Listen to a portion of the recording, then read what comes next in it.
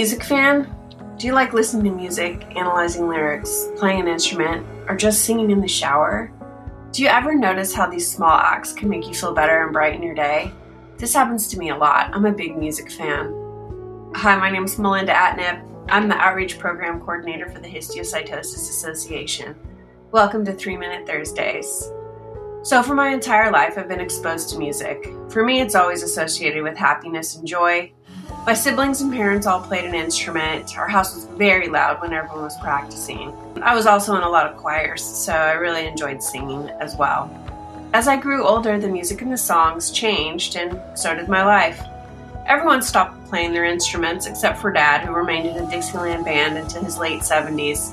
The music helped us through our tough times, though. The music helped me through my parents' divorce. It helped me through our move to California from Texas. The music bonded me and my siblings together as we would find our favorite songs and play them over and over again, as I still to this day do with them and my friends. I have found depending on what type of song I'm listening to can change my mood for the better. In good times and in bad, a good song can alleviate small or big stressors. Fast forward my life to my husband's rare disease diagnosis, and the music played a very big role in healing our souls along the way. My husband would listen to music while going into PET scans and MRIs. He was always most impressed when the medical facility offered really good headsets to drown out the noise of the MRI machine. I would listen to music as I pounded the pavement on my running trail to escape from the anxiety and stress of it all. My positive feelings and emotion from listening to music were validated when I read an article by Jennifer Weiner titled "How Music Heals: The Work of a Music Therapist." She writes about learning from music therapist Katie DiProtrio on how she uses the power of music to help patients and families ease even just a little bit of life with a chronic illness.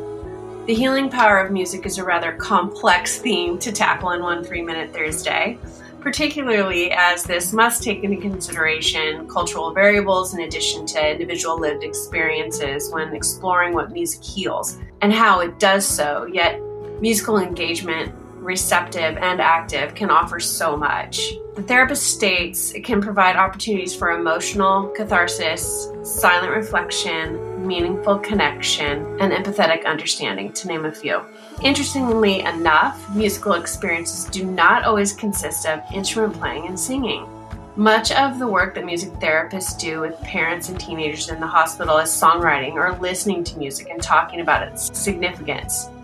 Songwriting can be empowering and motivating, particularly for a teenager who's struggling with severe depression or a NICU parent who is unable to hold their baby. For music to be healing, it needs to emanate primarily from the individual or group it aims to heal. As it has been with us since the beginning, music will keep on growing and evolving alongside us as we move forward with its significance on our health and well-being at front and center. So, continue to listen to your music, to sing it, to analyze it, to enjoy it, and to help it heal you. Thank you.